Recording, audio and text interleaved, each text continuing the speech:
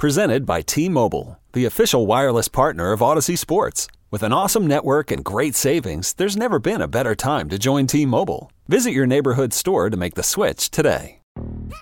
Yo, Trey. Kevin, what's up, man? You know, I've been thinking, what would have happened if the NBA never vetoes the Chris Paul trade to the Lakers and we get CP3 in the same backcourt as Kobe in LA? Well, you get a very happy Jack Nicholson, for sure. And the Lakers probably win a bunch more championships. CP3 finally gets a ring or two or three, and the Kardashian empire is forever altered. What did you just say? Hey, everybody, I'm Trey Wingo. And I'm Kevin Frazier, and we're teaming up on a new weekly sports podcast from Wondery, Alternate Routes. As former Sports Center anchors and current sports obsessives, we're consumed by all the what-if questions that make being a sports fan so excruciatingly fun. If you're like us, then you also live and die on the fallout from every drop pass. Or play call. Each week on Alternate Routes, we'll take a flashpoint in sports, break down what actually happened, then explore every alternate scenario and the ripple effects it would have caused. Follow Alternate Routes on the Wondery app or wherever you get your podcasts. You can listen early and ad-free right now by joining Wondery Plus.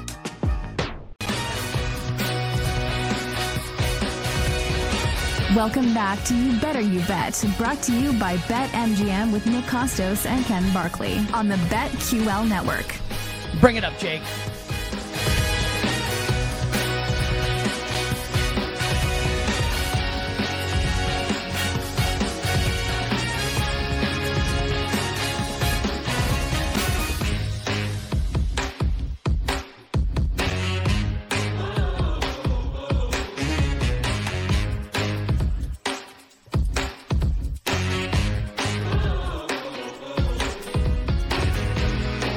Final hour.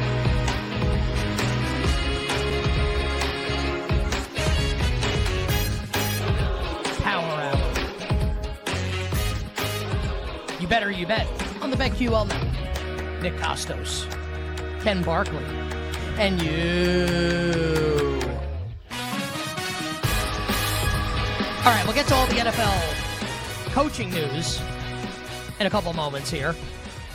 All our bets for tonight still to come. Award Market Roulette on the way as well. Ken, how are we looking with some of these golf wagers right now at the Farmers Insurance or whatever this tournament is? Could be better. So there's kind of a log jam at the top among a lot of golfers who no one would want to bet on and who probably won't win, which is a good setup if you have somebody behind them. Like there's no really dominant like top 10 player that seems like they're going to run away with the tournament. It's just not how it's going to play out. Nikolai Højgaard, who's somebody who Tyler and I have like bet on in multiple tournaments, who's like an up and coming like potential like stud golfer who's won in Europe a bunch already, is leading the tournament by a shot. And then you have your international cavalcade of stars continues with Thomas Dietrich, Matthew Pavone, and Steven Jaeger. Who? Be your three guys at 10 under. These are all international players. So you got Dietrich, Pavone, and Jaeger, and then you have some more recognizable names, I think, to even to golf fans. So like Finau's two back.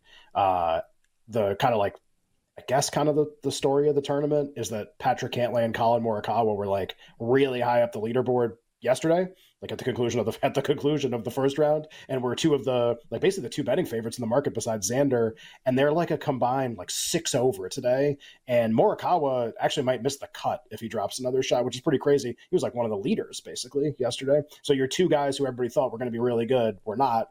I bet Morikawa to win the tournament. He's not going to be really good. We bet Hideki Matsuyama. For people that want to tail us or just like, hey, what do you guys have? We live bet Hideki Matsuyama yesterday. He is at 7 under, which is in good shape, like 4 back. Like obviously we're only halfway through the tournament, so that's really, really good. And then Ludwig Aubert, who's like for people who don't follow golf, is kind of supposed to be like the next big thing. Was pretty low price to win this tournament, but has been like one of the favorites to win the last like 5-6 tournaments that he's entered, despite being really young. He played in the Ryder Cup. And I've never had this when I putted because I haven't been good enough at putting where I could even have a stretch like this, where like he's awesome at everything. And then basically, and this you see this happen, it's actually like very like cringeworthy when you see it happen in a golf tournament. The golfer literally like gets the yips with like the putter, like mentally, like he is unable to make a short putt. And it's like you like shiver as you're watching. If you've ever golfed before, it's just like, oh man, like you have like a 2-footer and you like lip it out, or you just like the putts that you should make 100 times out of 100. Aubert missed 4 of them over a 2-hole stretch. where it's like, it's just all, you'd be like, how does that happen? It's all mental. It's like actually really crazy to see. There was a really famous sequence at the Masters a few years ago where Ernie Els, who's like an all-time, like a Hall of Fame golfer, I think putted like 9 times on the green. And it was like, actually, it was like something out of a Family Guy episode where Peter Griffin's like mulligan, mulligan, mulligan, like hits the ball around. Except that was at the Masters. And it's just crazy when you see it happen. These guys are so good, you don't see it happen very often. Anyway, we bet him. So that was a really good result for us. They're both in the mix and too early to tell. The bets have aged very meh, if I had to grade them. I got it, man. Els, like, it was like the first hole too that happened with Els. Was that like 10 years ago, maybe? It was definitely in the first round. It was first or second. It was early because he was like an older player even at that time. So I don't even know if he ended up making the cut in the tournament. Probably not, based on how he putted. But like, you see it and you just go, like, I wish I could think of this. I think this is something that makes golf unique.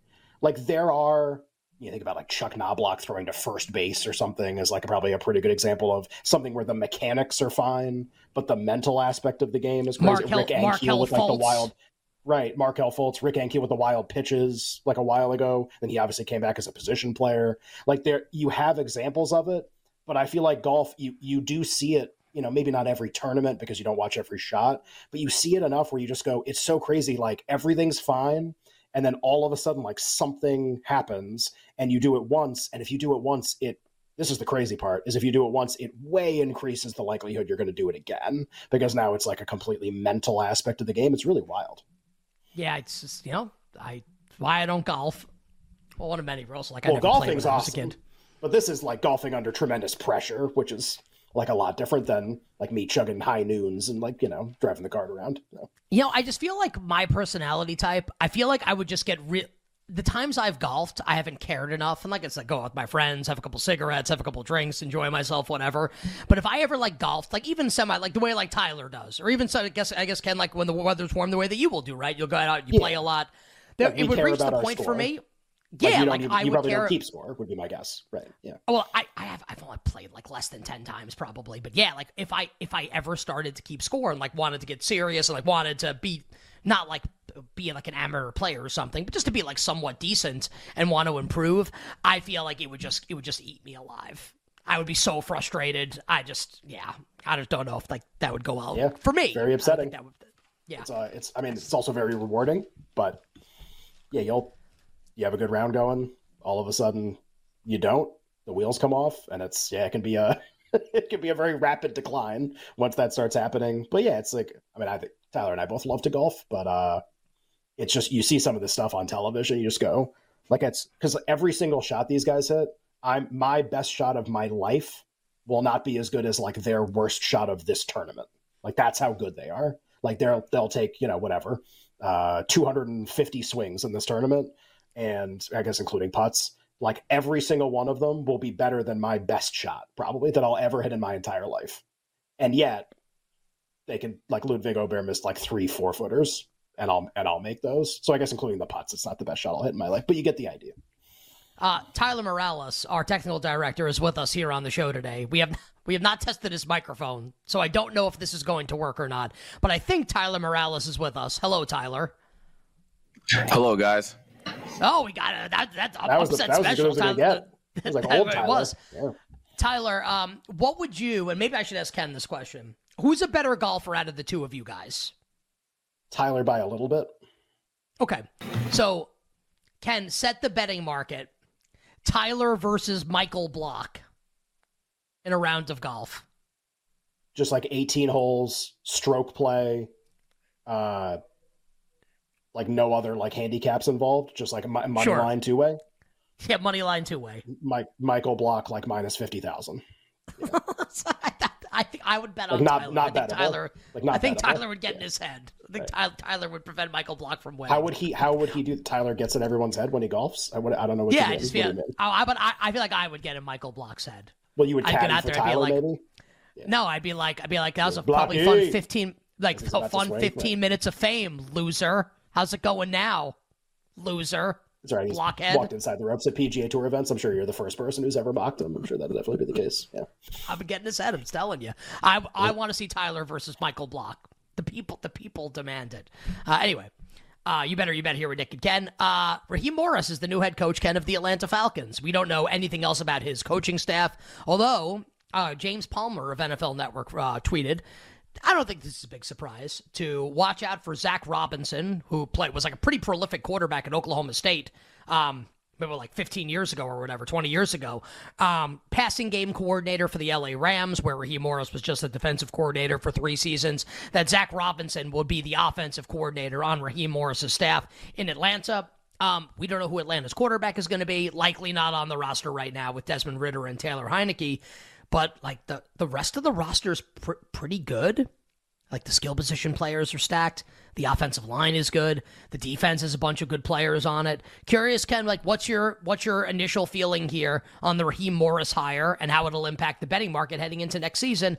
Obviously, well in advance of big moves like who their quarterback's going to be. Yeah, I mean, going into this year, they were rated like a very average NFL team. And they had a below-average quarterback, probably. They ended up having a below-average head coach. They just played a pretty easy schedule. Look, is this a team that's going to win the Super Bowl next year? No. Is this a team that can make the playoffs next year? Yeah, absolutely. You know why? Because every team can make the playoffs, like especially at this point. Some of the teams that made the playoffs this year, where, like, again, in the offseason, if we had said, hey, like Houston and Tampa are going to not just make the playoffs, but win their divisions, 2 of the longest shots on the board go at this, if the markets had opened, let's say it's 2 weeks after the season, so a month from now.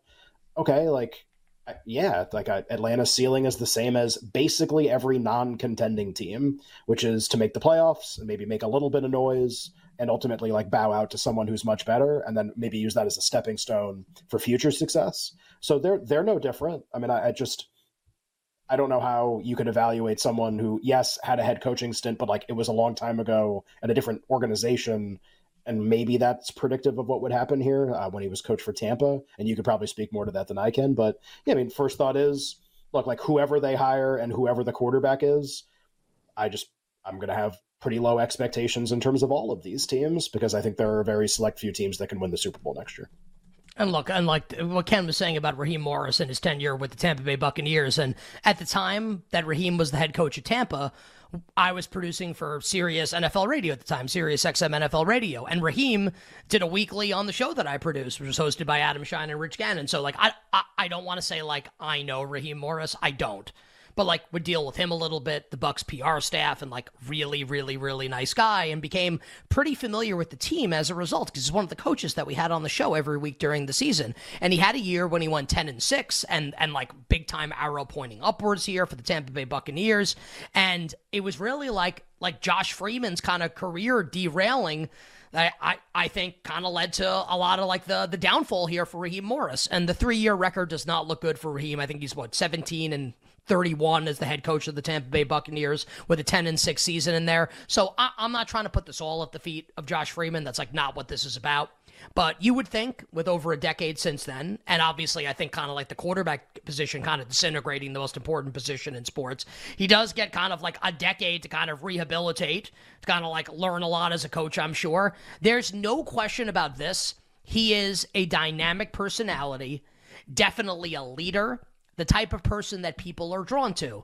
And I know this because I actually spend time around him. He's an awesome dude. He's the type of dude you want to sit down and have a conversation with. He's like a great guy. I'm not telling you that means they're going to win the Super Bowl, just that I get this hire. And remember, like what we talked about yesterday in the wake of the Brian Callahan hiring in Tennessee. And right, wrong, or indifferent, this is kind of like what teams do. The Titans go from like a control freak disciplinarian who's like a great coach in Mike Vrabel, great coach. Now they go to someone who can't stop preaching collaboration in Brian Callahan. And now with the Atlanta Falcons, you go from Arthur Smith, who might be like a really smart offensive mind. Obviously, like my feelings on him are well known, but someone who's really gruff. Maybe not the type of person you want to sit down and have a conversation with. Not the most dynamic personality. Someone who's going to lose the press conference and lose the media and maybe lose players in the locker room. Raheem Morris is like the opposite of that. So, like, again, right, wrong, or indifferent, like, I think I understand where the Titans were coming from with their hire of Brian Callahan, Ken, and I get where the Atlanta Falcons are coming from with the hire of Raheem Morris. Like, the team is good. Just can they get a quarterback? There's no reason, if they can get like a decent quarterback this offseason, why they can't be, I don't know, why can't they be the favorite to win the division next year? With a good quarterback and that roster in this division with Bryce Young, with Derek Allen, and we'll see what happens with Tampa Bay now with Dave Canales having left, and we'll see if Baker Mayfield's back as the quarterback next year. Yeah, certainly. So, yeah, I mean, I think I agree with everything you said. Like, I think it's like hard to have a strong opinion on Raheem Morris, Atlanta Falcons head coach. It just seems like the way business is done and the way things go in the NFL, and just like, sure, okay, whatever. Guy gets another chance to be a head coach. The thing I think is interesting, maybe we can do it in the next segment. Maybe we save it and do it like more in full. Like of all the coaches, maybe we wait until the hiring cycle is totally complete. Like when Seattle picks their head coach, for example, and Washington hires Ben Johnson, you would figure. Yep. When those things happen, maybe it's like, all right, of all the new coaches, like who's actually the most likely to win coach of the year based on like the hand they've been dealt to win. Obviously, first-year head coaches have a tremendous advantage to win the award. Looks like DeMeco Ryans maybe is on his way to win Coach of the Year this year. He won the Pro Football Writers Association Coach of the Year. That was given out today. Predictive is the wrong word, but like people that vote for that also voted for Coach of the Year for the AP. Like there's some crossover. Usually the guy who wins that wins this. Doesn't happen every time. I think it's going to be really close. Maybe Ryans wins. He won this one. I think it's going to be really close with him and Stefanski. But a first-year head coach. So I think the idea is like, all right, is there a DeMeco Ryans for this year is kind of like the right way to think about it if you've been following the NFL this year. I reserve the right to change my mind, Ken, on this answer, and we'll see who Seattle hires. Washington, I think, is going to be really interesting, but likely to be starting a rookie quarterback in like a really tough division. I actually think it might be Raheem as like my initial answer to that question. Right. Obviously, Harbaugh will be up there as well, but Mahomes is in that division. Going to be tough. So maybe we'll save that. Maybe we'll do that tomorrow on the show or next week or whatever. On the other side, Dave Canales hired as the head coach of the Carolina Panthers and a little award market roulette. Our bets for tonight coming up in 20 minutes to wrap up the show. NBA, NHL. Tyler's going to scrounge up a college basketball bet or two for us as well, and we very much look forward to that. We'll play a little award market roulette coming up in a couple minutes here. But, Ken, let's hit the other NFL news of the day. Dave Canales, Bucs offensive coordinator, going to be named the next head coach of the Carolina Panthers, who don't have a first-round pick now until about 21-42 after the Bryce Young trade last year, but no first-round pick in all seriousness. This year for Carolina, the number one overall pick goes, of course, to the Chicago Bears. And Canales, Ken, obviously going to be tasked with getting Bryce Young on track for Carolina. Canales coaxing a great year out of Baker Mayfield, had previously done so with Geno Smith and Russell Wilson in Seattle. So he's pretty highly regarded, and I think a lot's going to come down to how this offense is going to look. Any thoughts on Canales and what like this Panthers market might look like heading into next season? Yeah, I mean, again, much like with Raheem Morris, like I don't know if it's possible at this moment to have a strong, like, I'm going to bet the over, I'm going to bet the under, like no matter what.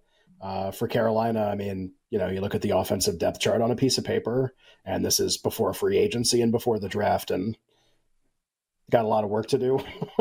Just like adding like talented players anywhere, any position on the entire field, especially on offense. So yeah, the roster's terrible. Like he and Bryce Young, like they, that tandem. Yeah, like Bryce Young could play better, and in year two he could make some kind of a leap. We see quarterbacks do that all the time.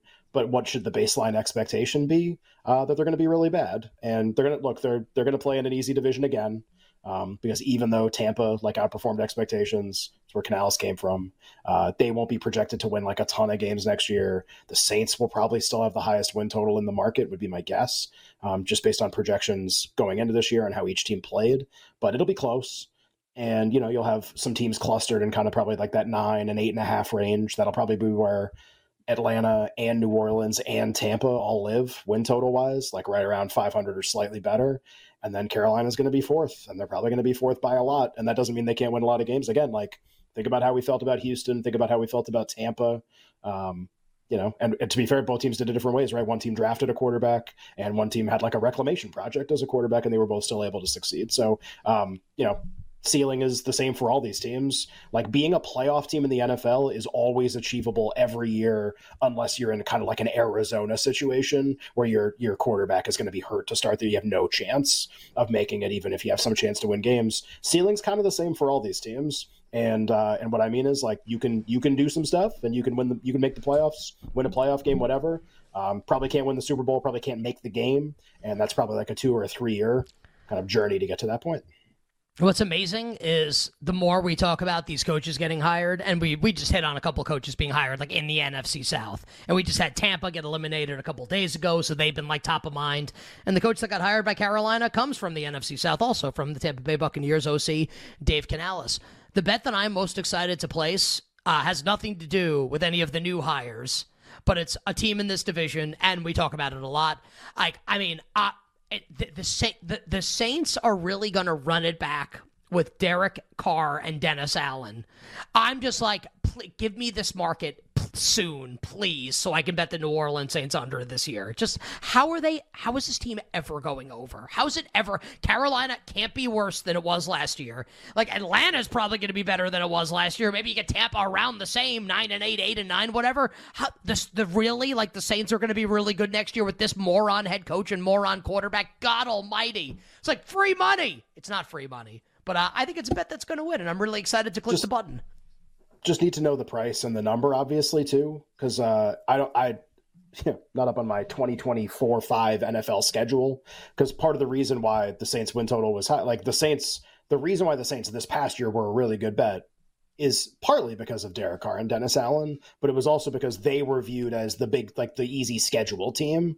And like Mike Brown's writing in our chat, like, you can search for it. Like, on the list of things I'm not going to do right now, that's number one. So like, we'll go over it later. But just like the last year, they'll play Green Bay, Philly, and the Rams. Yeah. The Green Bay, Philly, and the Rams, the other teams that came in second in their divisions. And I can find out what the cross match is, like AFC division they'll play. Like, it doesn't like last year was the interesting thing. Like, they were the beneficiary last year of the perceived easiest schedule in the league. Like, that's why their win total was 9.5. Their win total was not 9.5 because Derek Carr was their quarterback. It was 9.5 because of the schedule, and I chose to bet under because it's 9.5 and Derek Carr's the quarterback. If the schedule gets tougher, then it's going to be 8.5, or it's going to be 9, or it's going to be something different. And I'll be honest, like, that's a way, way, way worse bet to bet under. Like, they're going to go 500 a lot. That's the whole point, is that they're going to go 500 a lot. Like, this team's just going to like spin its tires and have talent and never make the playoffs. Or if they do, they'll be the 7 seed or the 4 with a bad record. But like, they're going to win 8 and 9 sometime. Like, that was the whole point of 9.5 being good. So like, my concern, like, I'm with you. I would never bet them to make the playoffs. I would never bet them to go do anything in the playoffs if they made it. I would never bet Allen Coach of the Year. I'd never bet Carr MVP. I'd never bet any of these things. But like, if the schedule dictates it, like, there'll be an 8.5 or there'll be a lower number. And I wouldn't bet under on something like that. Like, the great thing about this year was the schedule gave you the entry point to make the bet. And the schedule will do that probably with another team this year, where it's like, well, how are they not winning 10 games with that schedule? Be like, well, I don't know, maybe because we have no idea how good any team is every year, and we just make it up. And then it's like, oh, cool, we get into the season. Actually, we were all wrong about 20 teams. Ha, ha, ha. Be like, cool, well, the Saints were 9.5, and that was pretty good. So just I want to know what it is. Need to know more about the schedule, because there's a chance they get rated more average. If they're average, I actually don't have a strong opinion. So they will play next year. The NFC South gets the AFC West next year, and New Orleans' extra game is against the Cleveland Browns. And that will be a home game against the Cleveland Browns, but obviously not going to be easy. And their NFC cross match is the NFC East. So they'll play every team in the NFC South plays every team in the NFC East next year also. So definitely a tougher schedule coming up for the Saints this year than it was last year, and for every team, for that matter, in the NFC South. Nick and Ken here on You Better You Bet on a Thursday. Before we get to the bets next segment, Ken, let's do at least one more here in a word market roulette in either the NBA or the NHL. Yeah, we can do one just that I think is kind of fun and kind of interesting. It's available everywhere. In the hockey, we'll do the Adams Award, which is we just talked earlier about the NFL Coach of the Year, and how I'm going to take I think a pretty brutal L in that market. That's going to be really tough. That's very frustrating. And if D'Amico Ryans wins, and just like whatever, we revisited 100 times, but Coach of the Year in every sport tends to be one of the most volatile markets, because people's criteria for what they're looking for can be way different. Like, that team's really good. Oh, that team improved a lot. I like that coach. These are all 3 totally different things. And sometimes they lead to the winner. Sometimes all 3 of them are the same person. Whereas like most valuable player in the NFL, like, yeah, it's the quarterback on the team with the big numbers, or in the NBA, it's like, the guy who scores a lot and gets a lot of assists. Like, we all know who it is. And in Coach of the Year for all sports, that can be much different.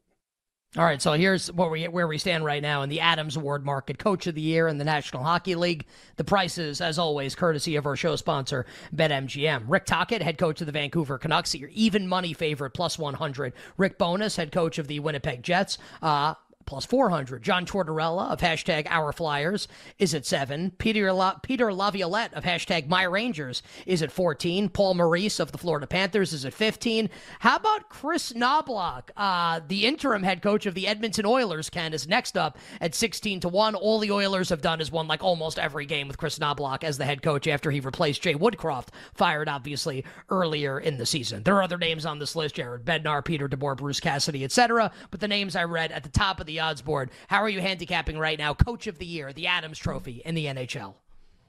Yeah, so it might be pretty straightforward, but it might not. Here's what I mean. The market is pricing things pretty much how I would right now, with one exception. And the market for hockey awards, so we did NBA awards in the first hour of the show. NBA awards, there is no polling on anything except MVP right now. There was not a lot of midseason content produced, and there are a lot of voters. So even if there was midseason content produced, it may not reflect like the majority of votes or how people feel. So MVP is the only NBA award where I think we have like a clue what's going on with like really with like a lot of specifics. We kind of know the players that are in play. Rookie of the Year, we know it's 2 guys. Defensive Player of the Year, it's probably Gobert's ahead, but like by how much and over who? We have no idea. 6th man, good luck. Most Improved Player, good luck. Maybe it's Maxey, but has anybody said it? Everybody who's talking is saying not him. Okay, well, that's kind of weird.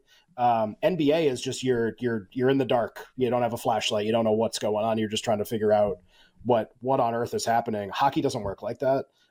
For being a smaller market than in the NBA for awards, meaning like the limits are generally lower, it's not offered in as many places, the level of polling and exactly knowing where we are is really remarkable. Like we have better polling in this and better ideas of where we are than the NFL awards. Think about how many more people pay attention to those. Or the election. Greg Wyshynski of ESPN does like an awards poll quarterly, something like that. And so he had one maybe about a month ago. Again, this is like a lot of likely voters, depending on the award, because the GMs vote for the goalie award, the Vezina, so it's like not always voters. But he kind of takes the temperature of everybody. And then the NHL's own official website does a series. They did it last year as well. They're doing it this year called Trophy Tracker. And it's literally like their panel of writers every month votes on every award. Every award. Like you have a great idea of where we are on everything across the board. So the market is always going to be very closely tied to what those things say, because that's our most recent taking the temperature of how everybody feels. And this market reflects the last Trophy Tracker, Wyshynski poll, all kind of aggregated together. My question, I guess, is just going to be, so I think Rick Tocchet is the very likely winner. Vancouver is maybe going to win the President's Trophy this year. I think Boston's going to win it, but Vancouver can have the best record in the Western Conference, can have the most points. They were 11th in the West last year. They started playing well last year. They're awesome this year. It makes perfect sense he's the favorite. Chris Knobloch, the name that you mentioned, received no support whatsoever in the last Trophy Tracker poll. Obviously, when Wyshynski did his thing, nobody even knew who Chris Knobloch was when that poll happened. I guess my question is, like, we're kind of far removed now from those polls coming out. When we take the next one, if Edmonton breaks the record for wins in a season consecutively, I guess my question is not like, is Knobloch going to win? It's just, what happens when that happens? It's an oddity. It's not something that you have happen in an award market. It's, again, historic. It doesn't happen every year. Okay, like, yeah, this guy wasn't the coach at the beginning. Yeah, Edmonton was awesome last year. So there isn't any year, like, they're not even improving year over year yet. They're still worse than they were last year over year. Like, and a coach of the year doesn't typically do that. So I haven't bet Knobloch at all. I mean, I have like a little bit at a big price, but like I would not even remotely cover the other positions. And I'm just kind of like hanging out, waiting to see like, okay, I think this guy might be compelling. Like if they win 20 games in a row, like if I think this guy might be compelling. They're 3 short of the record, by the way, opinion. For most consecutive wins in a season. They're 3 short of the NHL record. And play the Blackhawks tonight, where they're very likely. Yeah. And then the 92-93 Penguins hold the record at 17. Edmonton's at 14. Right, and like a heavy favorite to get to 15 tonight. And so, like, okay, they get to 17. Let's say they break the record, and the next poll comes out, and it may probably Wyshynski will do one at the All-Star break. That's in a couple weeks. What happens? Like, he's gotten no credit for anything so far, like not even sniffed votes. It's been a 0. Even though they were playing much better even when the last poll was. What happens if they break the record? And is this a candidate that can really just upset everything because of how he's playing? There isn't another candidate on the board that you can apply that label to. And if voters decide this is not someone that they're interested in because he didn't start the year, because they have McDavid on the team, because they were awesome last year, and this is just getting back to where they were. So is that really an accomplishment? These are all reasons why he hasn't gotten any support so far. But like, that's a lot different than, hey, he did something no one's ever done before. And like 30 games from now, they're going to go, 45-10 or something the rest of the season. Something completely, they would have won the President's Trophy if he had been the coach. He's the only guy I have a total stranglehold on this market. This is not a brag. This is that I'm concerned. I have this thing locked. Like I've got every angle covered. I win $1 billion on everybody. And I'm still, here's the rule of awards. There's always that one guy. There's always that one player where you think you have it nailed and then everything just flips and it's whatever. And I think it's Chris Knobloch. And until I see the poll and he still has no support, he's going to scare the bleep out of me. He really is. Because it's like, he's going to do something historic. He'll get some of the credit for it. They might still be like a top 3 seed in the West. And he's a big price. And what do you do when that happens? And it's how much do you cover on him? Do you want to like make the leap and bet him before? Because once the poll comes out, it's game over. Like if he's really up there, then the price is nosediving. So I think he's just as the win streak goes, so goes his candidacy probably. But if this thing starts to go 3, 4, 5, 6 more games, that price might drop, or at least in the next poll, he gets a lot more credit. It makes it really interesting in a market that is pretty uninteresting before Edmonton went on this winning streak. And it feels like Edmonton unlikely to get any other postseason award, right? Like McKinnon looks like it. I don't think McDavid. I think McDavid has no chance to win the Hart Trophy. I know he's the second choice. When we're doing the segment today, I'm looking at everything up, so I'm like prepared to talk about everything. McDavid's way behind McKinnon, behind McKinnon. Missed They're not games, even close statistically. And they were bad, and he missed games. Yeah, like McKinnon is. He's more likely than the price to win the Hart Trophy. It's not a great bet because you're paying like a minus price, and they give the award in July, so it's not a great bet for that reason. The other one I'd be curious about, like, what if like Stuart Skinner doesn't lose again the rest of the year? 100-1 to win the Vezina. On the other side, maybe a little more on the Oilers. Then we'll give you all our bets coming up for tonight in the NBA, the NHL, and college hoops. We'll be right back with You Better You Bet, presented by BetMGM. Welcome back to You Better You Bet, brought to you by BetMGM with Nick Costos and Ken Barkley on the BetQL network. We had 5 amazing guests on the show today. We appreciate all of them. Our friends Adam Chernoff, Connor Allen, Rob Pizzola, Joey Knish, and our new best friend who started the interview saying, hey, what took you guys so long? Well, great. Hope Warren Moon appreciates the call next week when we ask him to come on to break down the Super Bowl. Pro Football Hall of Famer Warren Moon made his You Better You Bet debut today, thanks to all our guests on this Thursday edition of the show. Our executive producer, Alex Fasano, technical director, Tyler Morales, our engineer, Jake the Snake Hassan, and our video producer, God's Perfect Creation, downtown, Mike Brown. Coming up after us, a 4-hour live betting extravaganza known to you and yours as BetMGM tonight. Don't miss it. Following us here, 7 to 11 p.m. Eastern on the BetQL network. We'll bring you all our bets for tonight coming up momentarily. Ken, give us a little bit more on the Edmonton Oilers and the various award markets here after the conversation at 10. Last segment on Chris Knobloch, their head coach, maybe being live to win the Adams Trophy. Yeah, I don't know if he's going to win the Adams, right? But he's the guy where, like, if you want the big price that's going to get smaller or the big price that has some chance to beat Rick Tocchet, and I think who's like a really likely winner if the season just keeps playing out this way, there's a non-zero chance Edmonton passes Vancouver and wins the division. What the hell happens in this award when that happens? I mean, that's like pretty crazy. And if you follow that division, you know that that's possible, that Edmonton could, in the Western Conference, have more points than Vancouver this year. Could definitely happen. So we're headed in that direction. I'm really curious to see how this plays. I don't want this to happen. And usually when I don't want something to happen, it kind of like at least gets a little close at the end. So I think that's interesting. You brought up Skinner to win the Vezina, just like really quick. This is very, very, very likely to be a 2-goalie race between Connor Hellebuck and Thatcher Demko. The problem with Skinner is he's just too far behind, honestly. Even if he, I'm serious, if he didn't lose the rest of the season, I think he'd come in third. I think that's how Connor Hellebuck was so good for the first 45 games of this year that writers are saying he should win the Hart Trophy as MVP, maybe. And he won't, because it takes Carey Price and that's it in terms of winning this award the last 25 years. But Hellebuck's a very worthy favorite. Demko is the guy who has a chance to catch him, leads the NHL in shutouts, and it's kind of a race between those two teams right now to have the most points in the Western Conference with Colorado. So probably the award's coming from that. Just to answer the Skinner thing on Edmonton, and I said this, I don't know how long ago. I guess when would we have talked about Edmonton when they won 7 in a row or something? I don't know. But we talked about Edmonton winning the Stanley Cup before. We've definitely done it, and it wasn't this week. And maybe it was after. It was probably. I think it was after. I'll tell you one. It was after they fired Woodcroft and they started to play a little better. Probably. On the block.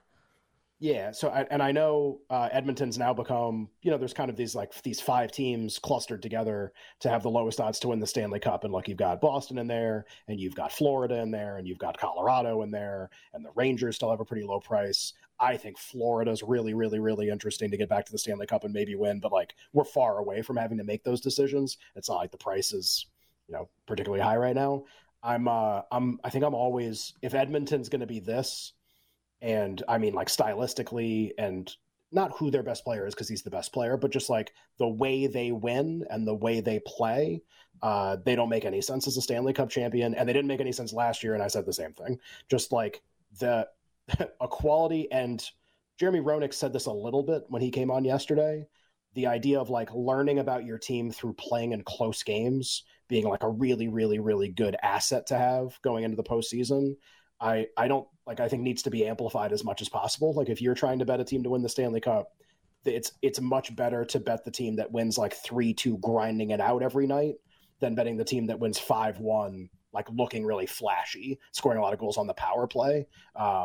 That come playoff time has been predictive for decades. That's one of the reasons why Vegas was so appealing last year, because they won that way. They won with the grindy 1-goal games, and Edmonton doesn't win that way. They don't play any 1-goal games. They don't play close games against most teams, and that really hurts when you make the playoffs. They're not going to win the Stanley Cup this year if it keeps up like this. I think they have about no chance.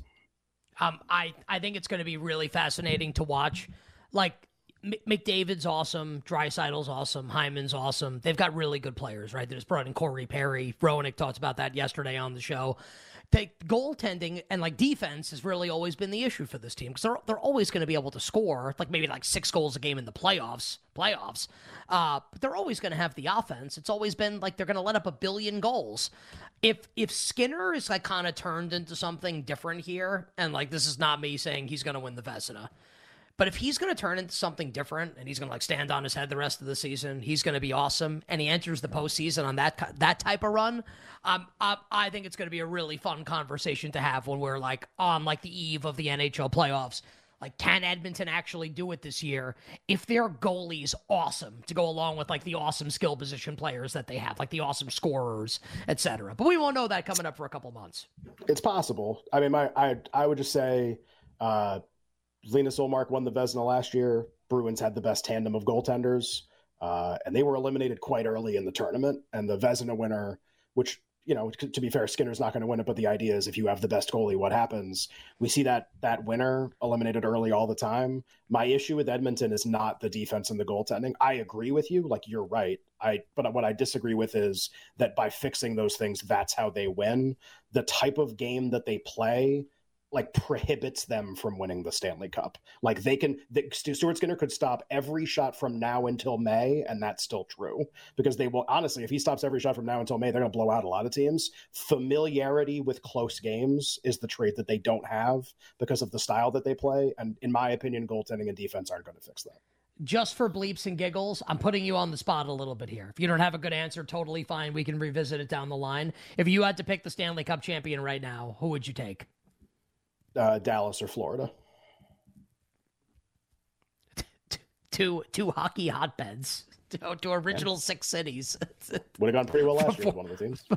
For Fort Lauderdale and Dallas. Yeah, I mean, with those two goalies and like Paul Maurice is obviously, he's like second already all time and like career like games coached in the NHL. He's like 45 or something. He's been coaching forever. Anyway, all right. And always the hockey conversations are always fun on the show. We'll have more hockey conversations with bets for tonight coming up in a moment. Tyler Morales is standing by with the college basketball bet for tonight, and we'll roll through tonight's slate in the NBA. But before we give you our bets for tonight, we need our friend Jake the Snake to kindly drop that dope-ass beat.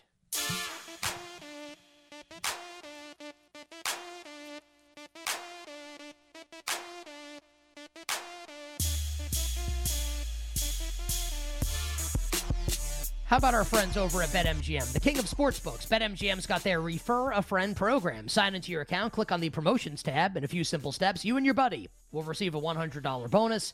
Details can be found at BetMGM.com, so download the BetMGM app and start winning with the king of sportsbooks. Let's start with Tyler. Tyler, what do you have for us tonight on the old round ball in college basketball?